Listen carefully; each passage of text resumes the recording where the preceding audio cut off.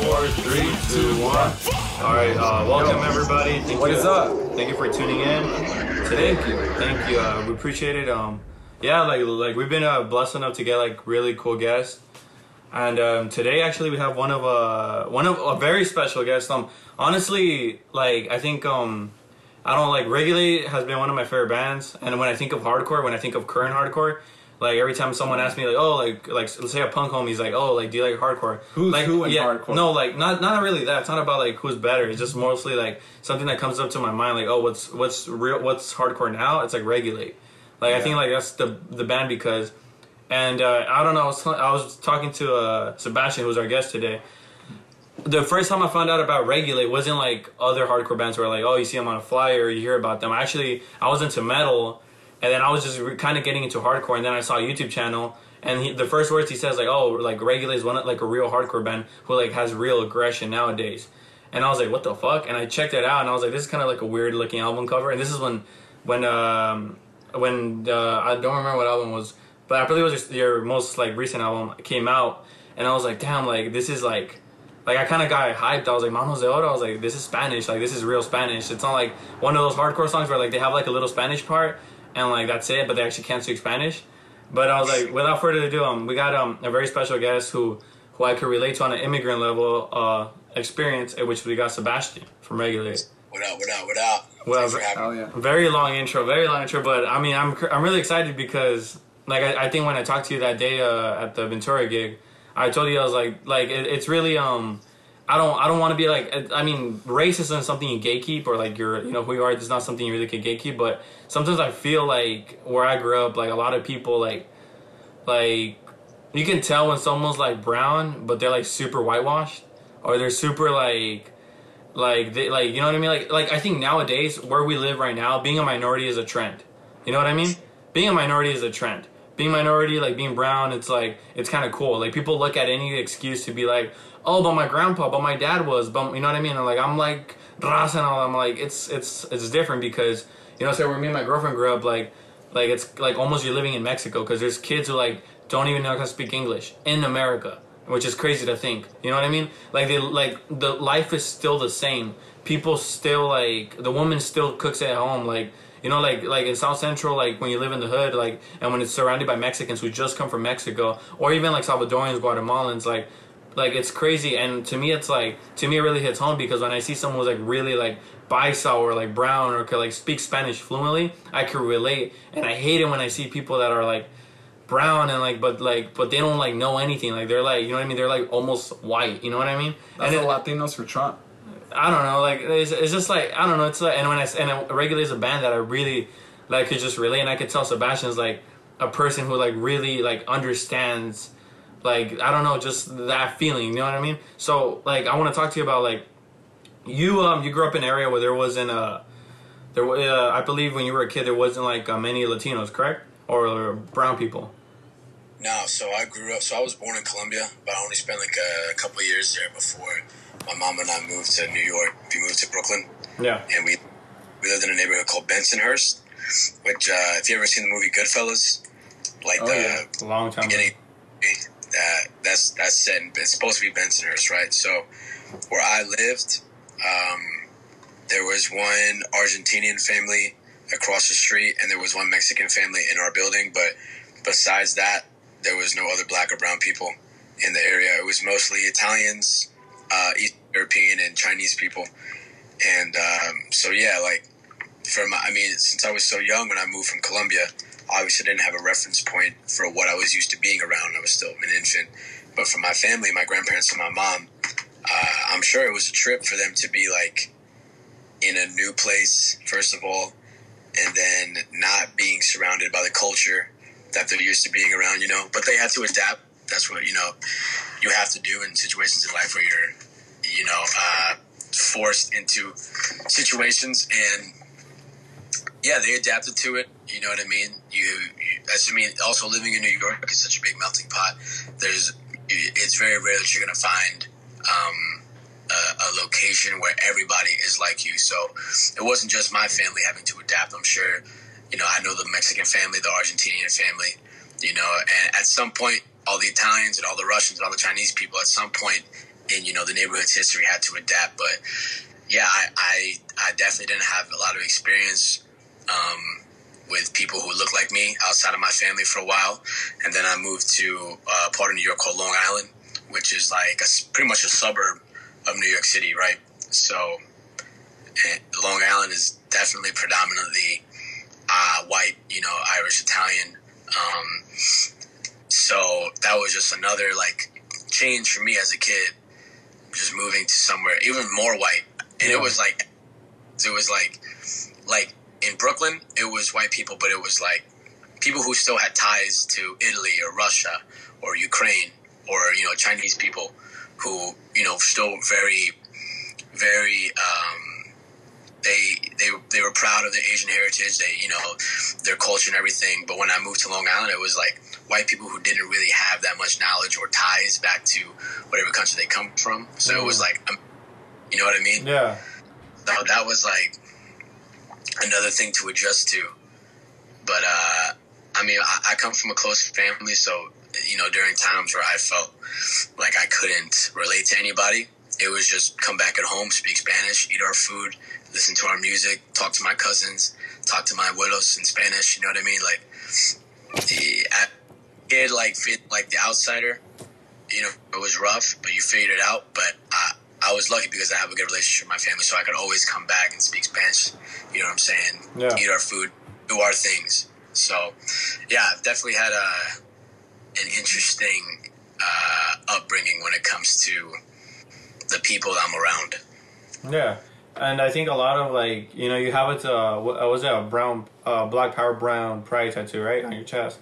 And I think that really shaped you because, to me, I think like the way you felt like being like kind of lost is the way I just started feeling now. Like I said, I grew up like basically you could call it it's the hood.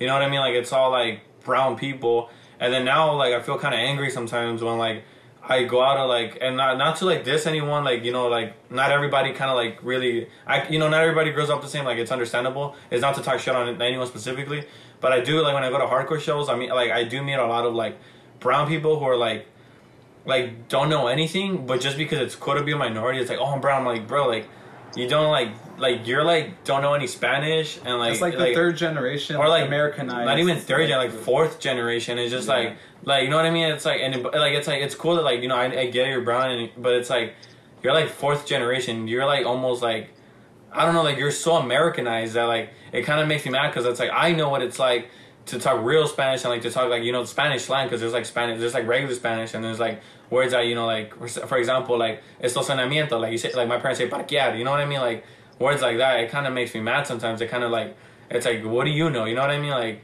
it's like, and it's I don't know, it kind of like it creates a sense. But I always think about it like this, like I was talking to my dad about that last time. I'm like, damn, this hella like brown people or like people that are like they like rep that like their grandpa was like Mexican or something like that, and like their grandpa like was, you know what I mean, or something like that, like where it's like they're not at all. And he was telling me like it's weird because we're like it's like you're only proud of where you come from or who you are until you come to America, because America is a melting, like you said, melting pot. But if you're like, let's say you were to stay at Colombia like your whole life and you would have never came to America, like it would have been different. You know what I mean? Like you wouldn't know who you're proud of because you're surrounded by only people that look like you. Do you ever think about it like that? No, that's interesting. Because I guess everything. The reason that I'm sitting in this chair talking to you guys and we're talking to each other right now is based off of all the experiences and decisions I've made in my life up until this point. So yeah, I mean, even if I had stayed in Colombia only a couple more years, my life might be different. You know what I mean? I know for a fact if I had stayed there the whole time, I never came to America. Yeah. My life, but so I think so. I can understand why you feel a certain way towards people who maybe have Mexican or Hispanic, Latino blood, right? And they put on for it, but maybe you think they put on when it's like convenient for them or when it makes them look good. And like someone can't control their upbringing as a child, but at a certain point, it's on you as a young adult, as an adult, to look into your heritage, look into your culture. And if you don't know Spanish, maybe because your parents didn't teach you, and you want to learn and you want to like be have that part of your culture attached to you, it's on you to decision and learn. So, I mean, like, you can't fault, like, a young 10, 12-year-old, 13-year-old kid for, like, maybe being, like, a little bit more Americanized than you were at that age. But, like I said, at a certain age, like, you have to make a decision. Like, okay, I know that, like, maybe I wasn't born in Mexico, maybe I wasn't born in Colombia, but I am proud to be from those places, and I have to make an effort to show appreciation for that. Because otherwise, yeah, it's going to be really easy to tell when someone is kind of just faking the funk, you know what I mean? Like, yeah. And it's a sad thing, too, because people should be proud of where they come from, you know what I mean? Yeah. And not only when it benefits them. Yeah. But more specifically, do you ever think about that, like who would have become if you would have stayed in Colombia? Because I think about that, like, you know, like, I feel like we could relate to that, like, you know, like, Latin America or Spanish-speaking countries, or a lot of, like, you know, South America or, like, Mexico or, like, you know, Spanish-speaking countries. It's really, like, low income, right? It's very, and that's the thing, like, I know we could relate to that sense that, like, when you lived in that country, like, one thing is to, like, go visit, and one thing is to, like, you know what I mean, like, but I feel like when you live, like, even for a year, like, it really changes your mind, or really changes, like, your world of how America really is. You know what I mean? Like, it's, like, because, like, I think I'm like, damn, if I would have stayed in Mexico, like, I would have, like, my life would have been, like, I would have thought different. Like, there would be no opportunities. Like, you know what I mean? Like here, it's like, America's shit, but, like, I could at least, like, and this is coming from someone who even, like, sometimes, like, hates how it's run. I could at least appreciate that, like, there's even trains that I could take. You know, when in, like, TJ, like, you can't even, like, how are you gonna, you know, how can you even get to, like, I guess the downtown of TJ, or, like, or anywhere else, you know what I mean? Like, I could at least appreciate there's trains. I could at least appreciate that the bus takes you anywhere, you know what I mean? Like, that, like, you could get to, like, where he lives, like, far away, and I could get there, like, in buses. I don't really have to walk. I could appreciate, like, little tiny things like that. Do you ever, like, I mean, if in Colombia, we'd be poor as fuck, because they were poor as fuck before they came over here. Yeah. Grandparents came over here in like, the late 80s, and they were just working a lot of jobs and sending money back to Colombia, so, like, one by one, their kids could fly over here. You know what I mean? So, like, at a certain point, my mom and her 4 siblings were all living in, like a couple block radius in Brooklyn with my grandparents, because that's just, my long story, just kind of ended up in Brooklyn in that neighborhood. You know what I mean? But yeah, like, I know, based on everything that I know about my family, is that if we stayed in Colombia, we would have been very poor. And it was rough. I mean, like, in my family, like, I don't know if I'm first generation because I was born over there, or if I had a kid, they'd be first generation. I forget how it works. But my family, before, like, my little sister who was born here, she's the first person in my family to be born in America. Yeah. As, like, the younger parts of, like, my cousins, like, in my age group, we were all born in Colombia. So, you know, my family only knew Colombia, and they spent time in Venezuela too, but that's all my family knew. So coming over here was definitely a trip, and, you know, like I said before when we started, like, it's just an adjustment, you know what I mean? And it's just something all immigrants have to do, whether they're coming from Colombia or any part of the world. I definitely feel appreciative that we are here. I would have loved to spend more time in Colombia. I went back when I was like 4 or 5 for a year or so. I was actually supposed to go back last summer for the first time since I was a little kid. Obviously, you know, I fucked all that up, but Regulate actually has some plans to play over there before the year is over, so hopefully we can do that. Hopefully my family can come. That'd be crazy. Whoa. Yeah. A Heartbreak in Colombia? Yeah, they got bands out there, you know, Rob Brigade. Is Rob Brigade from Colombia, or are they? Yeah, those niggas are from Colombia. They're from Bogota, Colombia, the capital of the country. Is the vocalist from, like, doesn't he live in America or something? Yeah, so my boy Carlos, who sings in Rob Brigade, he's a tattooer. He just moved, or he lives in Philly, but he's moving to New York soon. But the rest of them all live in Colombia still. I don't think they have any plans of moving to America. Colombia's got a scene since the 90s. You know, they've had punk bands since the 80s. Madball, Thorns, all those bands have been going to Columbia to play since the 90s. You know what I mean? Freddie Mambo, the singer of the band, has had Columbia. So there's always been like a connection between New York hardcore and Columbia hardcore. Yeah. Hell yeah. That's hard. Yeah, Robert Good is sick. I mean, yeah. Hopefully, I hit him up. Hopefully, he, like, asks, like, he has sets soon. Like, I've tried to hit him up every single way possible. But to continue, regularly is like, I think like I said like earlier, like I think like I don't know if you could relate to this. Like sometimes I think to myself like I lived there in Mexico for a year out, like when I was older, like you know like already like sixth, seventh grade, and I'm like, God damn, like I think to myself, as much as I love like everything about being Mexican and being like not just Mexican but being hella paisa, like you know like I love everything about it, like I feel guilty sometimes to say, but I'm like, damn, I do not ever want to go back there like to live there. Like I want to go back visit, but like man, I do not want to go live there. Just thinking about like the way it's like lived, like once you actually live there. Do you ever think about that? Do you I mean, one thing is to want to go back visit and be there and just be with your people, but one thing like I do not want to go live there. Like I kind of like that's my biggest fear as an immigrant is to like ever go back live there. Like to actually like, be living there, it's a nightmare to me. I mean, all the memories I have associated with Columbia from, you know, the few, unfortunately, that I have, because I was only there as a kid, they're all good memories. They're all positive things. But to live there, I mean, I honestly, I want to go back for like a few months. I'd love to go back for a few months or a year someday. My situation now, if I went back, would be different than if we had never left. You know what I mean? That's true, yeah. I still have family over there that I'm in contact with.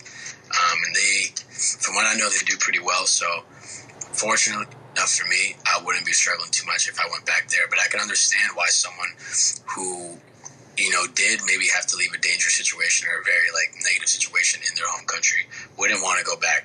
And it speaks a lot to the issues that go on in these other countries. A lot of times at the hands of the United States government and, you know, the way that this country interferes in other countries' business. But that's, you know, for another. But, you know, I can totally understand why someone might be like, well, you know, I love Colombia, but if I went back right now, it'd be kind of rough. All the poverty, all the crime, all that. Yeah, I mean, it's still, you know, Colombia is an up-and-coming South American country, but it's still crazy over there. The government over there is just as bad as any other crazy government you hear about. You know what I mean? Like, it's very corrupt. Right now, it's a very right-wing leaning government. They don't treat their people well. And, you know, police and government forces can get away with pretty much anything they want. So, in terms of living situation, housing and all that stuff, I think I'd be okay. But in terms of, like, being able to feel safe around government officials and police and military, that's definitely not something that I would be interested in experiencing, for sure. Yeah, I think I talked about it in another podcast that we did. But like I think about like when the whole protest happened, like you could tell like a lot of like you know, kids who like I don't know, like a lot of younger kids from my school where they didn't know anything, like they kind of just like, hey Kevin, I don't know how to explain this. The best way to put it is like I saw like, you know, where Mexico comes from, like I don't know if you know this, like there's like it's more like in smaller like towns or like pueblos, what you call them, but like there's pueblos in Mexico more on the like down that where there's no cops. They're called what do they call them? They're called comunitarios. They're called. So they're not really cops. They're just like people who like volunteer to I guess protect. But even then they're still corrupt. So what they do instead of like, you know, calling the cops because there is no cops, they like everybody gets together and ties them and burns them down. So like let's say here we're like there'd be like I don't know like the worst kind of people, right? Yeah, like it's a criminal or whatever like that, stealing from people. But like here, there's a legal due process. Yeah, it's like, and I think about it like that. I'm like, damn, like it's really crazy to think that I could have been born or I could have been like kind of like it's almost like I don't know how you call it like a raw way of living. You know what I mean? Like there is no cops, there is no like police, there is just that street justice. Yeah, basically, and it's kind of crazy to think like the differences of like living in a country like that. Do you ever think about that? Like having like I don't know, like it's really like it's really hard to explain. But do you ever think about like living in Colombia and having to deal with like little stuff like that here in America? Like we're not used to. You know what I mean? I mean, yeah, there's a bunch of conveniences that we're afforded in America. Whether you're a billionaire or whether you're very low income, you know what I mean? Like you said before, you can take public transportation places, and we definitely all take that for granted. If you can drive a car on a paved road, you know what I mean? There's a lot of places in both of our countries where you cannot do that. Yeah. You know what I mean? And like having a car, you know what I'm saying? My grandparents have never driven a car. They live in Colombia almost their whole lives, and they never drove a car. They never had in their mind that they were going to until my mom was like 5 or so. She didn't drive a car. We were living in New York City.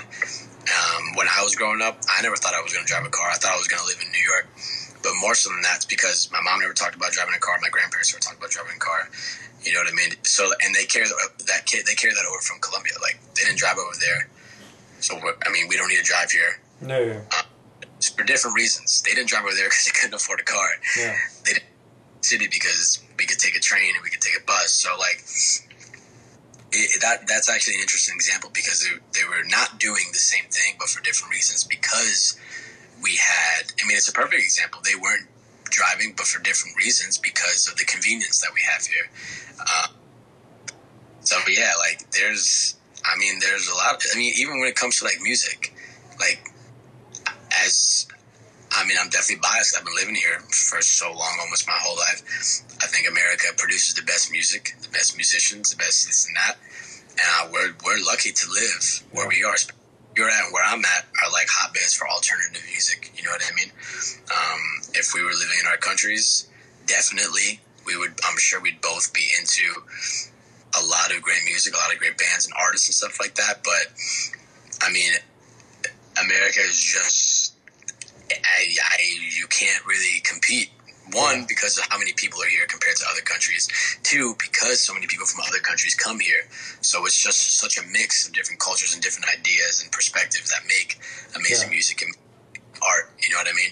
People who are the best at what they do in their country generally come to America so they can perfect it and so they can make some money, because the opportunity not always there in lower income countries to make money if you're really good at something, whether it's art, whether it's cooking, you know what I mean? Like a chef in Japan who's an amazing sushi chef, let's say.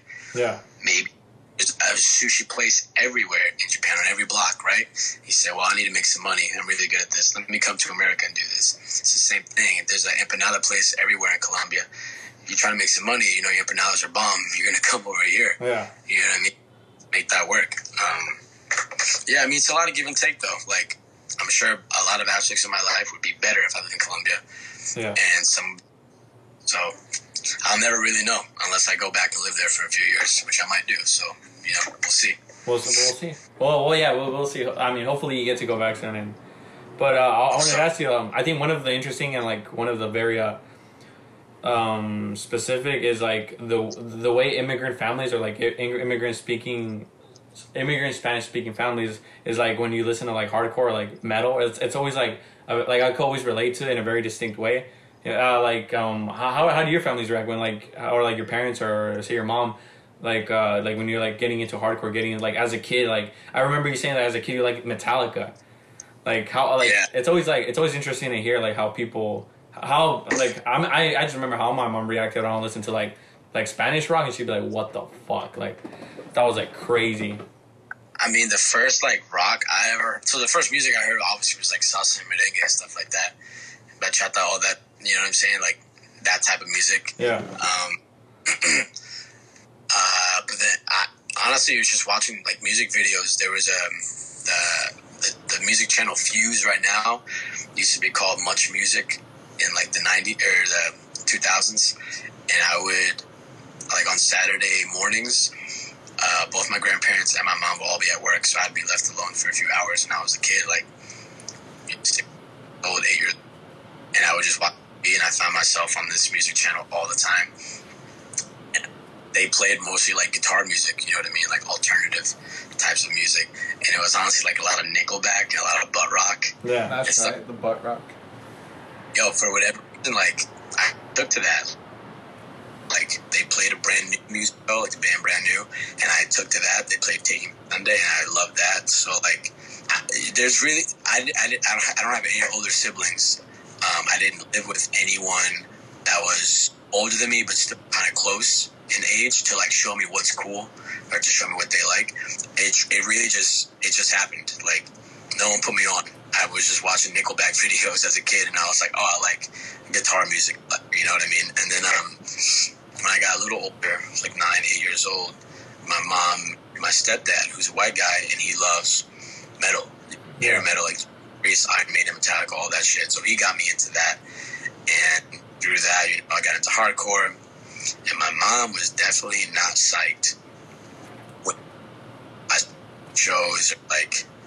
Even like my little like phase of liking like Bring Me the Horizon and shit like that, she was bummed about that because it sounds. I mean, like think of your parents hearing a Bring Me the Horizon song. That's crazy to them. They never heard nothing like that before. You know what I mean? And then like the visuals that go along with it, and God forbid they read the lyrics. You know what I mean? So like, yeah, she was definitely not psyched. My aunts, my grandma, definitely about it. But son cosas diablo. You know what I mean? Yeah. They can't get out. Not like the devil, but it's like obviously you and I know, like especially hardcore lyrics, like couldn't be further than like that. Sometimes, you know what I mean. But I started going to shows. She would see videos of the shows, pictures and stuff that I would post on like Facebook or whatever, and she'd be upset because it doesn't make sense for someone to want to go do what people do at shows. You know, it just doesn't. But it just happens. Certain people choose that way of life. And my mom was really bummed about it for a long time. And it wasn't really until Regulate started like going on tour and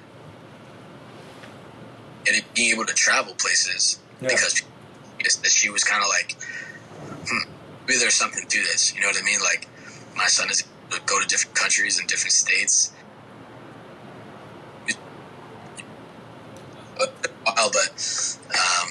Has she videos of Japan? Like, has she seen the videos and like? She's seen, yeah. I send her shit all the time. Like, and then one of my Japanese friends sent me a video that he took of our set that night. I sent it right to her, and she's psyched on it. Like, she loves it. She wish I wouldn't throw myself off stage as much as I do, but you know, she's into it and she's happy for me because she knows this is like playing shows is really what makes me happiest in the world. So, you know, she misses me when I go on tour, but nah, she's definitely hyped for me now. It just took a while. It just took like 12 of her leaning and screaming at me. Yeah. I think about it. Yeah, it's I think there's a difference between say like probably the average person doesn't like something because they don't like it, and there's a difference between like not knowing and being scared of it and not liking for that reason. Yeah. You know what I mean? Because like my mom, I think she saw a Cold as Life like photo. I think I had my laptop open or something like that, and like she was like, "What is that?" Like you know what I mean? She just got like super like a guy with a gun, like you know what I mean? She just thought like, "What am I getting into?" You know what I mean? But in reality, like it's like, you know what I mean? Like I don't know, like music. Unless you live that life, just music. You know what I mean? Like I was listening to Cold as Life when I was. Obviously, I wasn't out there doing Cold as Life type of things. Yeah. Going to high school, you know what I'm saying?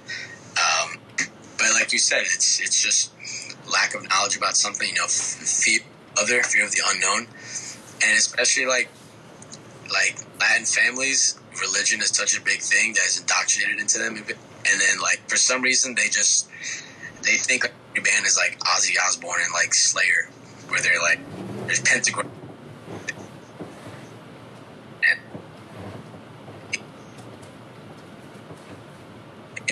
Mom had seen me listening to Harm's Way when I was in high school. She would have kicked me out the house because that really is some satanic shit. But you know, thankfully she didn't recall me doing that.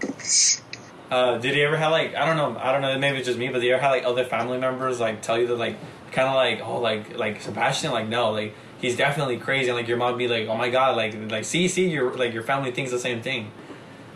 I posted a video. I forget what it was. I posted some video on honestly it might have been an AFI video like when I was in like middle school on Facebook, right? And I remember mom calling me in her room later on that day, and she was pissed. She was like, "Oh, it was the Leaving Song Part 2 video where they're all moshing and stuff, right?" Yeah. And David Havoc makeup on and stuff like that. My mom's like, "What is this? Like, they're wearing all black. This man is wearing makeup. Like, what is it? They're kicking and punching each other. Like, what are you doing?" And it's because one of my aunts saw the video that I posted, and she told my mom. She snitched on me. And yeah, no, like I said before, I'm very close to my family. Like, all of us are very close, but I've always been, I wouldn't say the black sheep, because I get along with everybody, but I've always been like the weird one for my musical taste. But just like my mom, everybody started coming around when they would see that I was able to travel the world through the music that they think is so weird. So now it's like, "Oh, Sebastian, like, you're playing only, wait, like, let's see you." Whereas in the past, it would be like, "Oh, Sebastian, do not put that fucking music on in my car." Yeah. God, no way. You know what I mean? But yeah, no, I mean, I've been a weirdo when it comes to music, my musical taste, for as long as I can remember. I'm like the only one in my family that listens to guitar music, you know? I could definitely relate to that. Yeah, my family, I'm very close to my family too, and like, yeah, I can relate to that sense that I was. All of us, dude.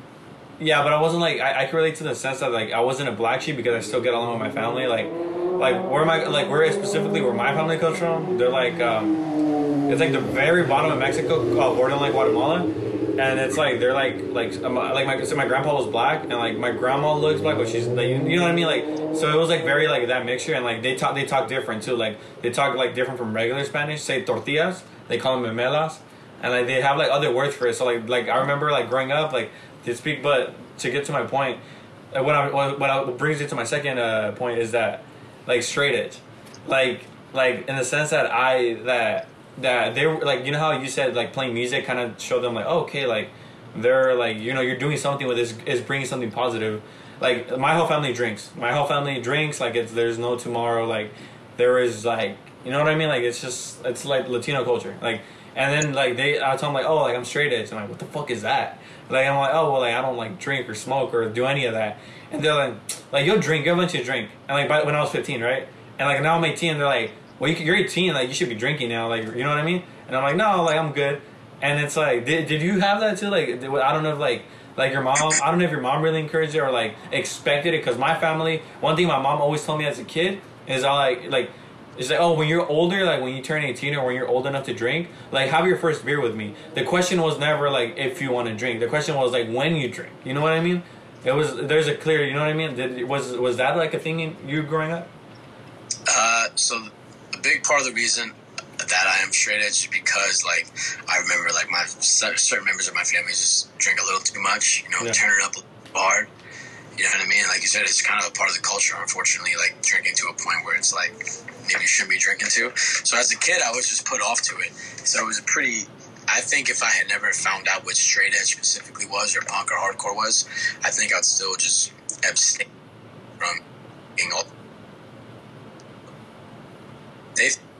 My mom thought it was odd that like wine, you know what I mean? She'll have a glass of wine for dinner, and same thing. Like when you're 18, when you're 21, like I want to have a glass of wine with you, and I was like, and I claimed edge when I was like 13, so I was like, I'm gonna do that, Mom. Like I don't feel like drinking. She's like, okay, yeah, we'll see. Yeah. And never encouraged me to do it either. Like she wasn't like she wasn't bummed. She was just like, and of course, like teenagers, that's what teenagers do. So she was maybe not expecting me to do it, but she was, at that age at least, she was expecting me to do it by the time I was of age. And I mean, another big reason why I'm straight edge is because I was terrified drinking, smoking something, and coming home and my parents knowing, because I would, there's no beer, no weed, no drug, no nothing that was worth whatever I was going to come home to if my parents knew that I was fucked up. Nothing in the world. So, I mean, it was pretty easy for me to keep it going, even though, like, my family thought it might have been a little odd. For the most part, they were pretty supportive of it. But there is a funny story about it, because, so when I was, like, 17...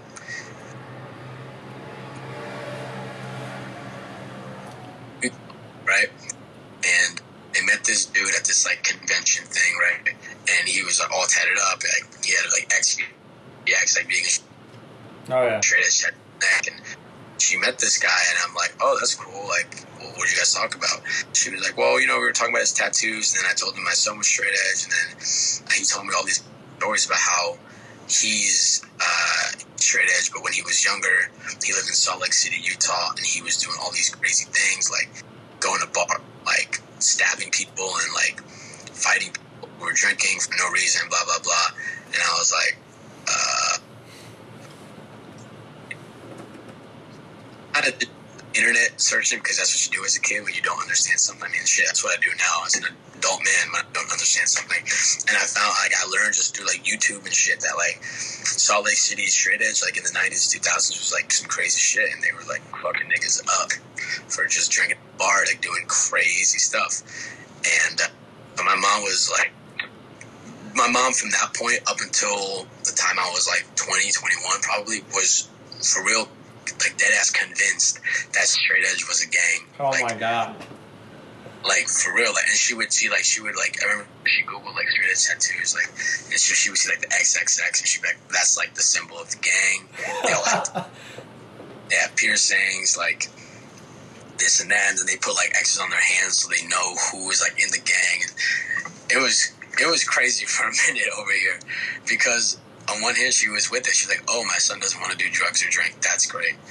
Oh, my son is also in a gang. So, yeah. And it didn't help that when I was like, I think, or 18 or 19, I was in a straight edge crew for like a few years, and she would see the pictures we'd post of like 30 dudes all in the same shirt. Like, it was a straight edge crew, like, not a gang. We're doing gang shit, you know what I mean? But it was just a group of dudes who were all straight edge that if you were a concerned Latino mom, you might think is a gang.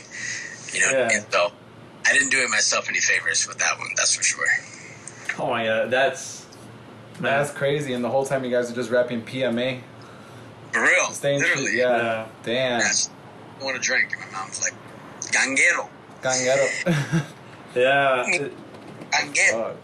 It's weird because, like, I think my mom, like it was weird because, like, it's so weird because I've talked about it to like friends who like have a little bit of better upbringing. To them, it's like, yeah, I have family members who like just probably never really drank or maybe drank once, and I was like, and I remember like, to me, like, the idea of someone not drinking, I was like, what? Like, that's why when I first discovered straight edge, I was like literally one of the, like, my mind was blown. I was like, wait, someone really cannot drink? Like, I was like, that's a thing, like, cause like. But, like, to other people who, like, became straight edge, were like, oh, I'm definitely not drinking. Like, to them, it was like, yeah, like, I wanted to make sure, but, like, I still have family members who, like, wouldn't drink as much. I'm like, well, like, because, like, I grew up with, like, life is, like, drinking. You know what I mean? You have to drink, like, to get by to work, to get by to this. So, like, when I first, like, I think it was Minor Threat. Yeah, it might have been Minor Threat, the first band. I was like, wait, what the fuck? I was like, this is crazy. Like, how can you not drink? It's just weird how, you know what I mean? It's just weird how, like, when you grow in a Latino household or a brown household, like, it's like, it's not as common, or it's not like, it shouldn't be that way. Like, I really wish it wasn't that way.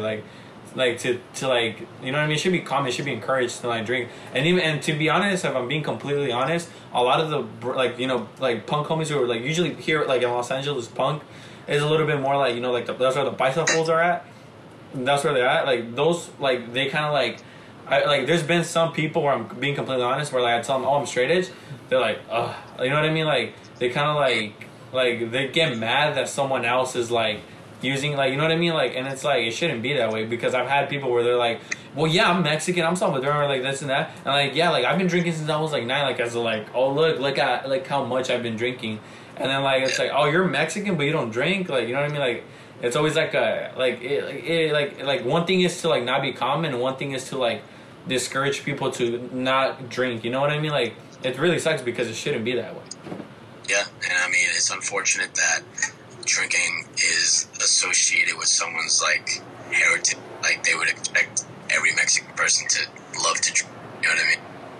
Yeah, it really bums me out that, like, it's like you're discouraging someone for not drinking. You know what I mean? Instead of, like, it's like, oh, you know, maybe drinking's for me, but, like, it's cool. You know what I mean? And it really blows my mind because, you know, I always try to kick it with friends that I like, or, like, my real homies, but, like, then there's people who, like, do, like, meet across people where they're like, I don't drink, and it's like, like you know what I mean, you're kind of like a bitch, or you know what I mean, like not because of a man, but more so like how could you be brown or how could you be Mexican or how could you say you're one of us type of thing and not do this, you know what I mean? And it blows my fucking mind sometimes how people could just really hate or like where like here in LA it's common people throw you beers like when they see you with a straight edge shirt or like. You know what I mean? Like it's more than like, and I don't know how big straight edge is in New York. Or they try to put a globito in your hand. Yeah, like I've had, like he's seen that where like people try to put a balloon in my face, or like you know what I mean? Like that's just common. I don't know how big straight edge is in New York. I mean, as far as I know, I'm definitely wrong. Like I'm sure there's another one out there, but on Long Island and New York City, we're definitely the only straight edge band. There's another band called Reaction that the guy who plays drums in my band also plays drums in. They're a straight edge band, but like the two edge bands in New York, there's a lot of straight edge people. I mean, within the last 5 years, I probably know.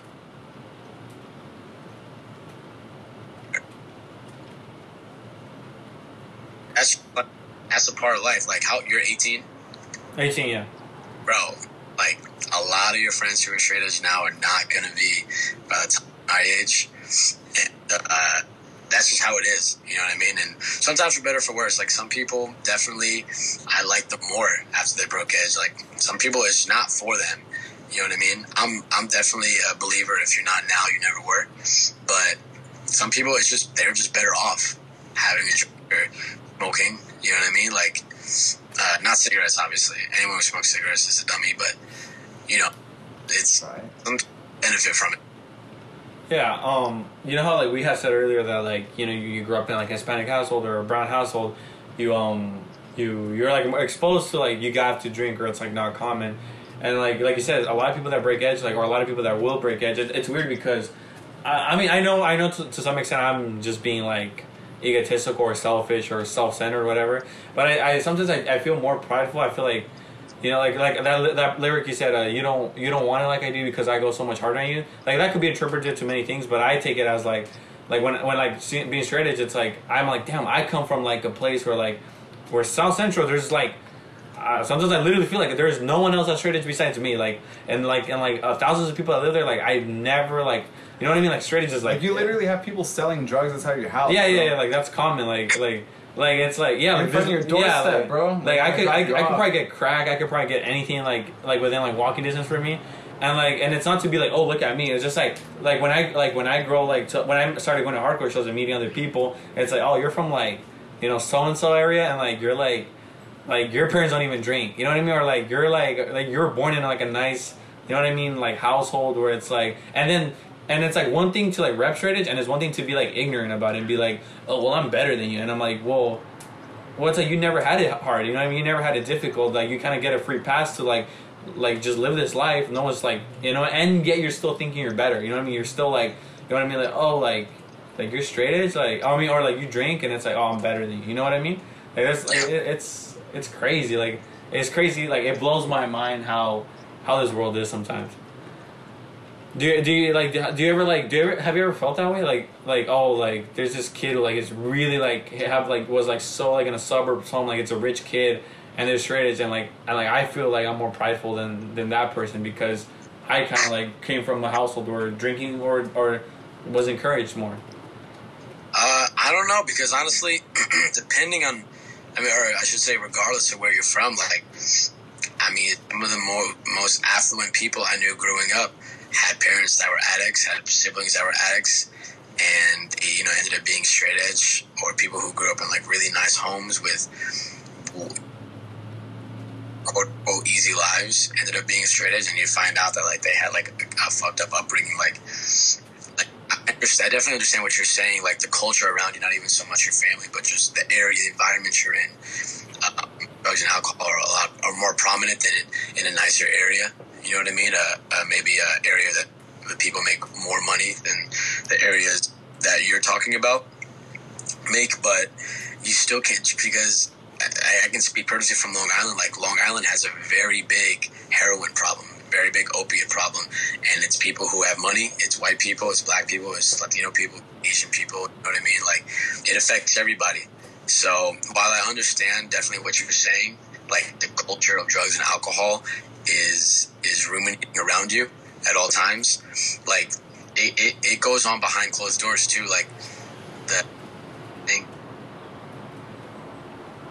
sometimes their shit is just as fucked up. You know what I mean? Yeah. Just next time you think that like, yeah, or your image is different than somebody else's, or like the way you look at it, just think twice, because like that person might have like a fucked up situation going on, or like two crazy fucked up addicts, or parents, or siblings who are fucked up on drugs or in rehab. You know what I mean? Like there's always something more than what someone is showing you. You know what I mean? Yeah. I've always I've like to some extent I've kind of come to realization that like I'm being egotistical or like self-centered, I guess, in that sense. But Mano Zotto is written about I'm sorry, man, I'm out of I was just thinking. But Mano Zotto is written about you being in debt. You're in debt through the being from what I've heard, you were I want to say forced, but you were like kind of pushed to go to school. How was do you talk about that? Talk about to whoever's listening, I guess, who don't know, for me not to explain your situation. So, the song "My Crime." Oh, My Crime. Sorry, man. That's had a completely brain fart. Yeah, My Crime is about just the American college business machine, I would say. So that's on the last record we put out. It came out in 2018, which is also the year that I graduated college. And really? Yeah. Oh shit. So it was something that was just relevant in my life, something I've been thinking about. I was getting ready to start paying my loans when I graduated, and that first bank statement, whatever, or bill, I should say, hit, and I was like, God damn, and it's a lot of money, man. It hits different, dude, when you're like, fuck, I'm responsible for this loan, a monthly payment, what to learn. Thankfully, my parents helped set up the loans and were helping me out a little bit, but I still had a loan to pay that I could afford each month, but it was going to be legitimately for decades of my life that I was going to have to pay it off. Holy shit. Yeah. Insurmountable amount of money in my mind that I'd never be able to pay off. And right now I don't care about paying it. I don't pay them anymore. Last year when the pandemic hit and everything was kind of shutting down, they were pardoning a lot of people, oh, you don't have to pay for now. And that went on for a while. Now they're trying to call me. I got a fucking piece of paper right here being like, hey, you gotta start paying again, and I'm not going to. And I don't care what happens. I'm just not gonna pay them. Well, what happens if you don't pay for them? What's some of the consequences that could happen? It affects your credit score, and credit is. It goes out to collections. Yeah, it goes into collections and shit. It's bad, but I'm just gonna fight them tooth and nail over it because I don't want to do it. I just don't want to pay it, so I'm not going to. But the song itself is, about the financial aspect, the financial burden it can put on somebody. Also the burden of school itself that can be, hoisted upon somebody who is maybe reluctant to have gone in the first place like I was. Now, I don't want, when people talk to me about the song, I don't want them to get it twisted and think that, I don't understand, what privilege it is to be able to go to a 4-year college. You know what I mean? Because a lot of people that I'm sure the three of us know would love to do it, and they don't have the opportunity. You know what I'm saying? So I definitely understand how fortunate I am to have been able to do that and to have finished it. You know what I mean? Some people can't afford to even stay in school. You know what I'm saying? Or because of whatever they have going on in life. So I definitely understand that I was in a really good position to be in school. That doesn't mean I can't not enjoy it, because I didn't enjoy it, and it stressed me out, and I felt like I was forced into it, not so much by my parents, but by the idea that is instilled in a lot of American people and a lot of immigrants too, that you need to get a higher education in order to be successful in life, where as the days go on, it's not true. It's just not true. Obviously, there are certain things you need to go to school for if you want to be a doctor, any sort of medicine, business, but there's so many successful business people in the world and in the country who I'm sure didn't get as much as a high school education, and they're very wealthy and they're very successful. Like, if you want something that bad in life, sometimes you're going to figure it out. Some people don't. Some people want it, but they don't want to put in the work. You need to want it and you need to put in the work. And I don't think college is a necessary part of either of those things. Like, it's not. You know what I mean? And I think the song talks about just the pressure you feel being in there. Like, it's crazy that when you're 17, 16 years old, you have to decide what you're going to devote your life to for the next 2 to 4 years. You know what I mean? And depending on the major you pick, 6 to 8 years, maybe 10. It's crazy. Like, my little sister is 16 years old. And I think about it all the time. Like, I always try to tell her, hey, if you want to go to college, just be sure. And if you don't want to go, don't feel bad, because that's what you do. You know what I mean? Like, figure it out. You know what I'm saying? Like, there's so many kids that are just like, like, I remember being in high school and like the kids that were in like the advanced classes and the college classes just stressed out senior year, stressing out, whether it was before they had applied and got into schools or after. It was always like, I gotta do this, I gotta do that, I can't enjoy myself. And it's like, dude, you're 17 years old, 16 years old. Like, I'm fortunate to be, I'm 25. I'm a decade removed from that part of my life, and I have someone in my life, my little sister, who's very close to me, that I can see what I was seeing at her age now. I can see someone in that position who knows people, who has friends that are stressing about college and stuff. So it's interesting to see, because like now it doesn't seem like the end of the world at all, not getting into a school or not doing your homework or not doing well on a test. But at that age, I thought that sometimes, like, shit, dude, if I don't get to college, like, my life is fucked. I really thought like that. And kids her age really think like that. Kids, I'm sure, your age think like that. And now, like, I have a little bit more experience under my belt. I always tell them, like, dog, don't stress.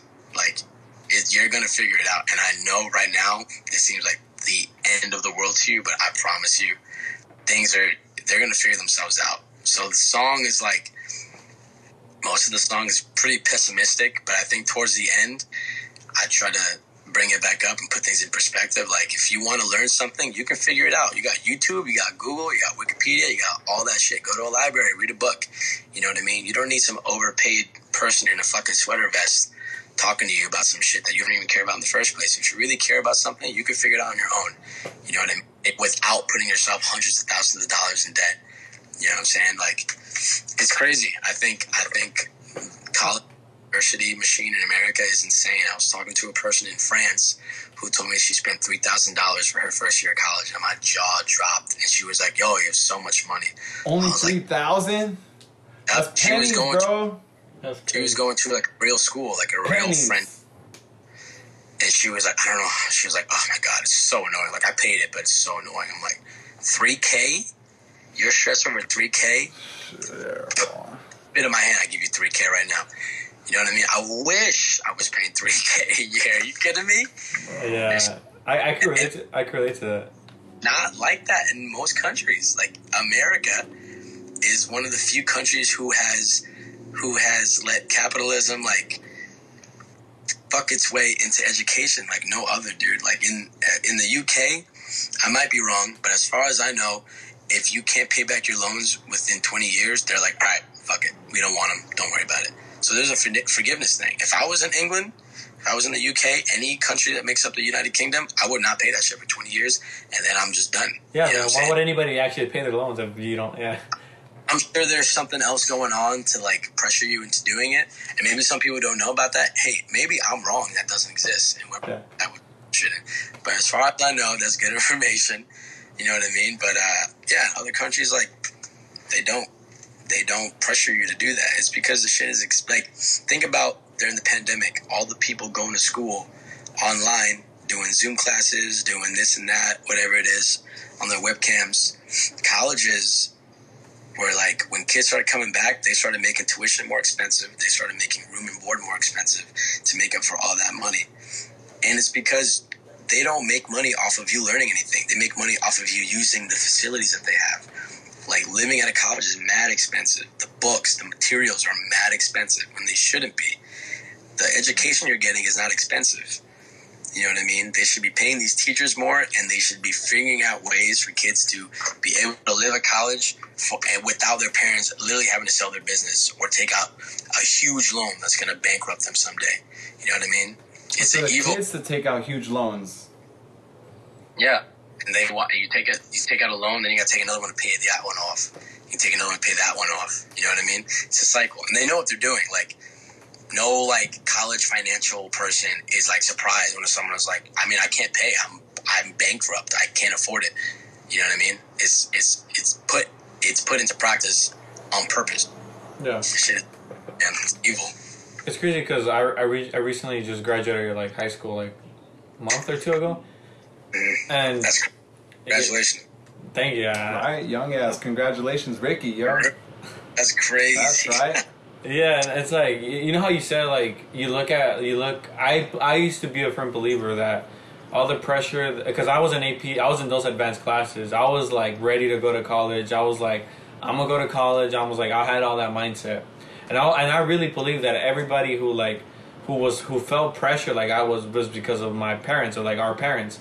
Because I knew for my part is I don't want to go to college. My mom was forcing me, so I thought everybody felt the same way. I thought, oh, every kid here is like we want to go to college, but a lot of our parents are forcing us to. I thought we can all agree on that. But then as like you know college started getting closer, and then the last year we was just on Zoom, you know everything kind of just went to shit, and like I just I found out like that like I didn't even know like immigrants have to pay more, so I would have to pay more, and I'm like man like I could partly afford college as it is, I gotta pay more. Or like it's like it's a big amount more than a kid like who like has social in America, and then on top of it, I'm like damn my mom can't pay, so like I guess I'm not going to college, and then I like kind of like and then I started you know like during pandemic I kind of like I felt like I grew a lot like as weird as it sounds like I just like started learning more, and then I would hear the podcast you did with Angel and Z, and then I would kind of be like okay like you know like maybe like I don't have to go to college, and then I kind of like. When I went back to school for a bit, like for like very like last part of the year, I would try to talk to people about them. And they would look down on me. Like the kids that I would be on AP class, they look down on me. They'd be like you're not going to college. You're gonna be a bum. Like you're gonna just like end up doing this. And I'm like, what? Like it blows my mind because like that you like on your own. Like you're so brainwashed to this extent that like if someone tells you, hey, you don't have to go to college, you'd be like, no, like I don't want to be a bum or I don't want to be a loser, and it blows my mind. That like kids at 18 or 17 are like, no, I have to go to college, and there'd be kids who like a program here is called Avid for like advanced like you know for advanced like to go to college or whatever, and there'd be kids who'd come to our school and be like, yeah, I've been in college for 10 years, I still don't know what to do. Like they'd to our face tell us that, and kids are like what, and I would be like the only one like, is this okay? Like I don't want to be in college for 10 years. I don't want to like I want to have fun, and everybody's like, oh well, like if you have fun, you're gonna like. You know, you're just gonna like, you're gonna end up doing nothing. You're gonna end up being like, this, and it's just like, wow, you guys really like at this age think this way. Yeah, it blows my mind. Brainwash is a good word to use. I mean, even now in my mid-20s, like people, you know, there's still a pressure to get figured out. And what I've learned though throughout the years is that the people who you think have shit most figured out and like their life is like on the right track. A lot of times you get to know that person a little bit and they let you in a little bit and you realize that motherfucker is just as lost and confused as you are. They're just better. They're putting a nicer bow on it. You know what I mean? That's everyone in their 30s, bro. Yeah, man. Everyone in their 30s. For real. People are just, you know, no one wants people to know that they're like, I don't know what the fuck is going on. And a lot of people, I would say 90% of us are like, shit, well, I don't know what's going on. I don't. You know what I mean? 25, I definitely don't know what's going on. Like, I got a job. I make my money. I do what I got to do. But, like, I don't expect to be in my job forever. I don't know what I want to do forever. I want to go to Harvard forever. And like, you're 18. Like, you and I different. We're just winging it. You know what I mean? There's, like, goals you can set for yourself, and everyone should set goals for themselves. But at the end of the day, most of us are just winging it. Yeah, there are certain things where, like, that like, I'm like, okay, I want to do this, or I want to get this little, like, job, so then I can someday do this. But then there are people, like said in high school, like, when we had, like, spend this whole, like, year apart from each other, and, like, you know, not seeing each other, like, then they're just like, yeah, I'm gonna I'm gonna become a teacher. I'm gonna do this. No, like I'm gonna become a substitute teacher. I'm gonna become a teacher. Then I'm gonna do this, and then by the time I'm 30, I want to have one kid already. So that by the time I'm this, like I'm like, what? Like I don't even want to know what's gonna happen with me. Like I know I want to get a good, like a decent job, and like you know, like just go to hardcore shows and like fucking tour, like you know what I mean, do shit like that. Like and then them, it's like where it's like, well, aren't you scared? That's what you should want to do at 18 years old, bro. You shouldn't be wanting to commit your life to some books for the next 4, however many years. You know what I mean? If you wanted to, if you felt passionate about education and learning, then yeah, go for it. Like, devote your life to your studies. If you don't, then just have a good time. Make sure, you know, you stay safe and you fucking don't make your mom upset about anything and just have a good time. That's the two things. The advice I can give you is don't upset your mom and just have a good time. You know what I mean? Like, that's it. When you're 18, bro, man, I wish I could be 18. I'm not even that much older than you at all. But I wish I could, like, do things, like, a little bit different. Just enjoy myself a little bit more because that's a stressful age, you know? And those are formative years that you're in right now. To where, like,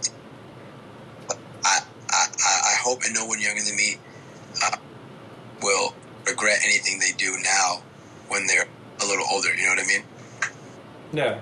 Like, I look at a lot of my cousins, like I tell them, like a lot of my cousins say, like, there's one cousin that I grew up with, you know, and he's in his thing, but, like, it's weird because sometimes I'm like, yo, like, let's go do something, let's go skate, let's go play some soccer, you know what I mean? And he's like, and I always remember this one time I went with him, like, he was going to go back to Mexico for a bit, and I was like, oh, let's go to the store, let's go buy something to take back to Mexico. So we went, and I'm like, okay, like, it's like 3 in the afternoon or 4 in the afternoon.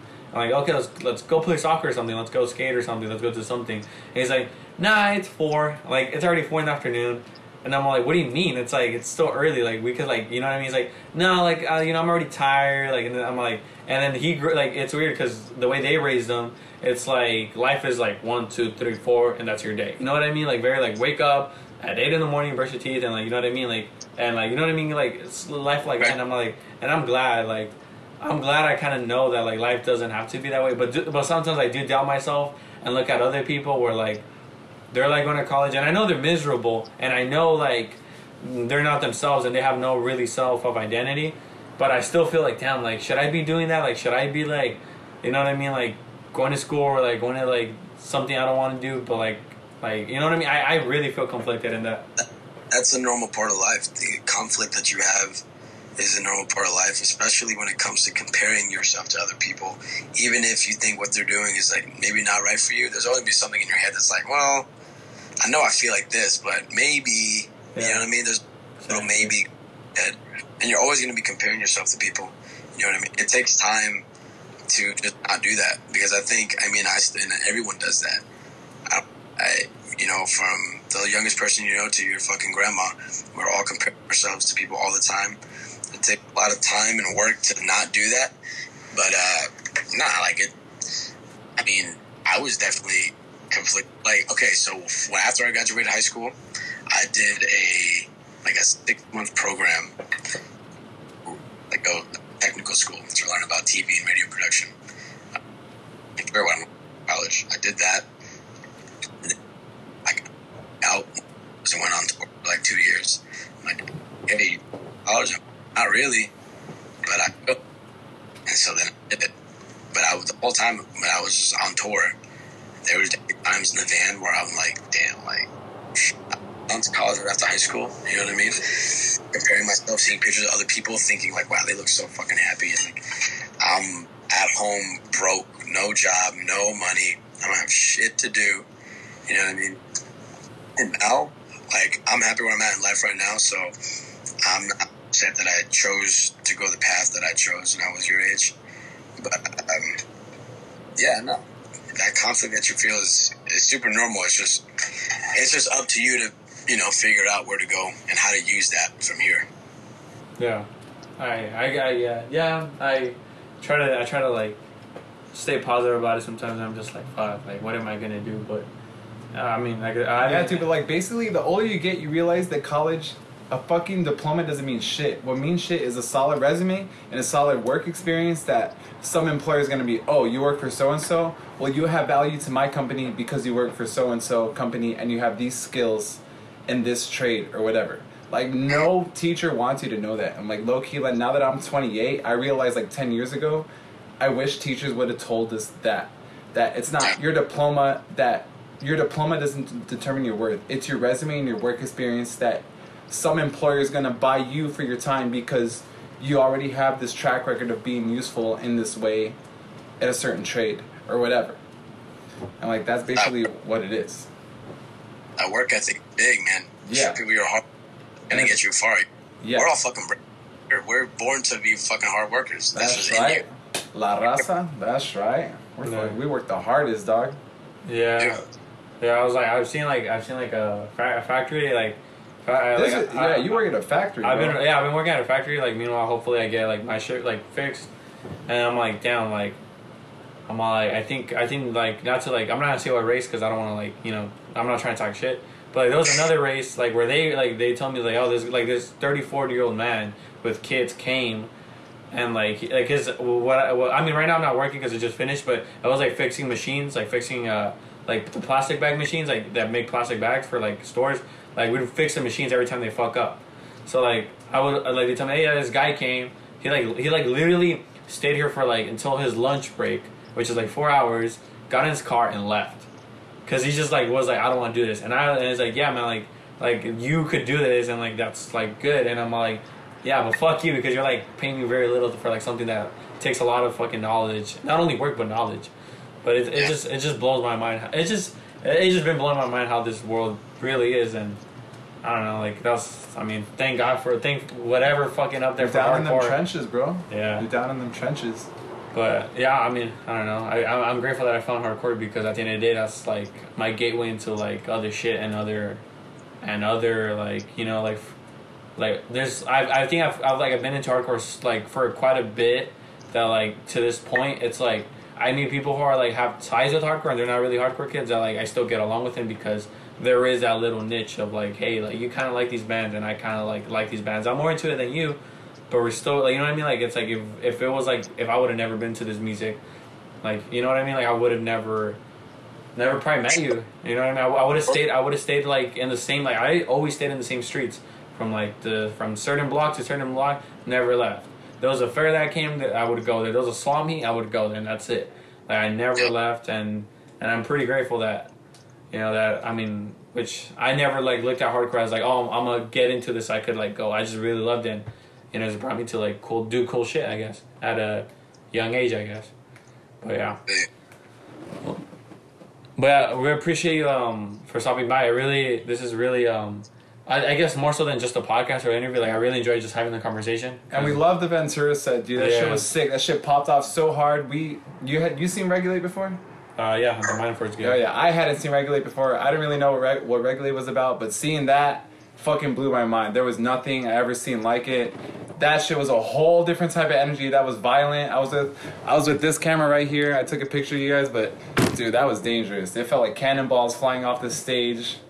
If you were there, you know what happened. I love Dead Heat. I do love Dead Heat. Regulate! I love Dead Heat, but to be honest, I would have not gone if Regulate didn't play. Straight up. I appreciate that. Yeah, I wouldn't not gone to Ventura from all the way LA. Especially from New York to Ventura, the Ventura knew what the fuck was up. Yeah. They knew. Sick ass. Yeah, and wait, just so people, because I know some people want to hear about it. How was the Dead City gig? Oh, it was fucking crazy. That happened, what's today? Tuesday? So that happened on Saturday. Yeah. It was insane. It was at this place called the East River Amphitheater. It's right on the East River, which runs underneath the Williamsburg Bridge, under a couple of different bridges. And it was in Manhattan. You can see Brooklyn from across the water. And yeah, it was insane. It was like... we definitely never played no show like that. There was fireworks going off on stage or in the pit. People were setting fires, like in the pit, and like that's a typical Dead City show. I know. I've been seeing all the videos on Instagram and shit, you know, of the shows up by you guys, And I'm psyched that we got to play. I really wanted to play. I wanted to be a part of that over here. It was sick. I hope we get to do it again someday. Did you feel scared or something to some extent? Like I saw the videos, I'm like, goddamn, like something could explode like on their like. Nah, because I knew what time it was, and I knew what, I watched a couple bands before that, and it wasn't as crazy during them in terms of like the bombs, pretty much, but I knew what people were doing up there, and I saw them shooting at the fireworks at the stage, and I was prepared for whatever was going to happen. Did the cops try to shut that one down too? Because like Oakland, like the past 2 LA gigs, like cops showed up. Like, did they try to shut that one down too? No, so it was weird because the cops and an ambulance were there at the show, like kind of just back, like in the cut, and then they didn't do anything. They just kind of patrolled like in the back for a while, but not to a point where you like really noticed them. Like, oh my God, there's cops here. It was like, oh, there's a cop over there, and that was really it. After we played, I got off stage and I just kept walking. I just walked to the train and I dipped because I didn't feel like being there anymore.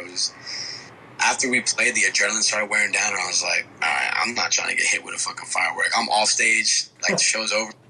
If I get hit with a firework, I'm gonna start fighting, and I don't want to do that shit. Wait, you took the train home? So it's like regular, just walked it, train. Just regular ass? Whoa. Yeah, I mean, I took the subway back. Damn. But no, my friend told me who stuck around. She said that that after we played, Dead City played another set after we played. They just hopped on. Yeah, Dead City. They told us like they'll run their entire set from the top if they're just bored. They're taking advantage of the time because you don't know when that shit's gonna happen again. So might as well play twice. But after them, I think cops showed up and they were trying to get people out of the park, and but I don't think anything too crazy happened. And I do know that the next day, like Dead City and like a bunch of their homies went back to the place and then like cleaned up all the beer bottles and all the fireworks. Right. You know what I mean? They took care. It was awesome, man. It was a great experience. Yeah, Dead City always takes care of the community, dude. Don't listen to whatever anybody else fucking says. They always put on, dude. All right, man. Appreciate you, man. Appreciate you really taking your time. I know a lot of people are going to be looking forward to listen to this.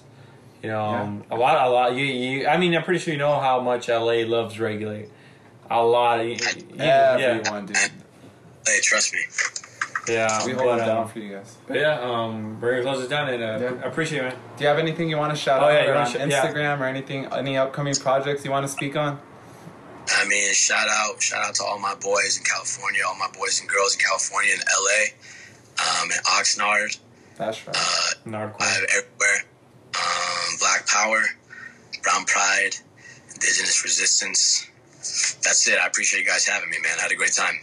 Appreciate it, man. Thank you, man. Stay safe. Oh, yeah. All of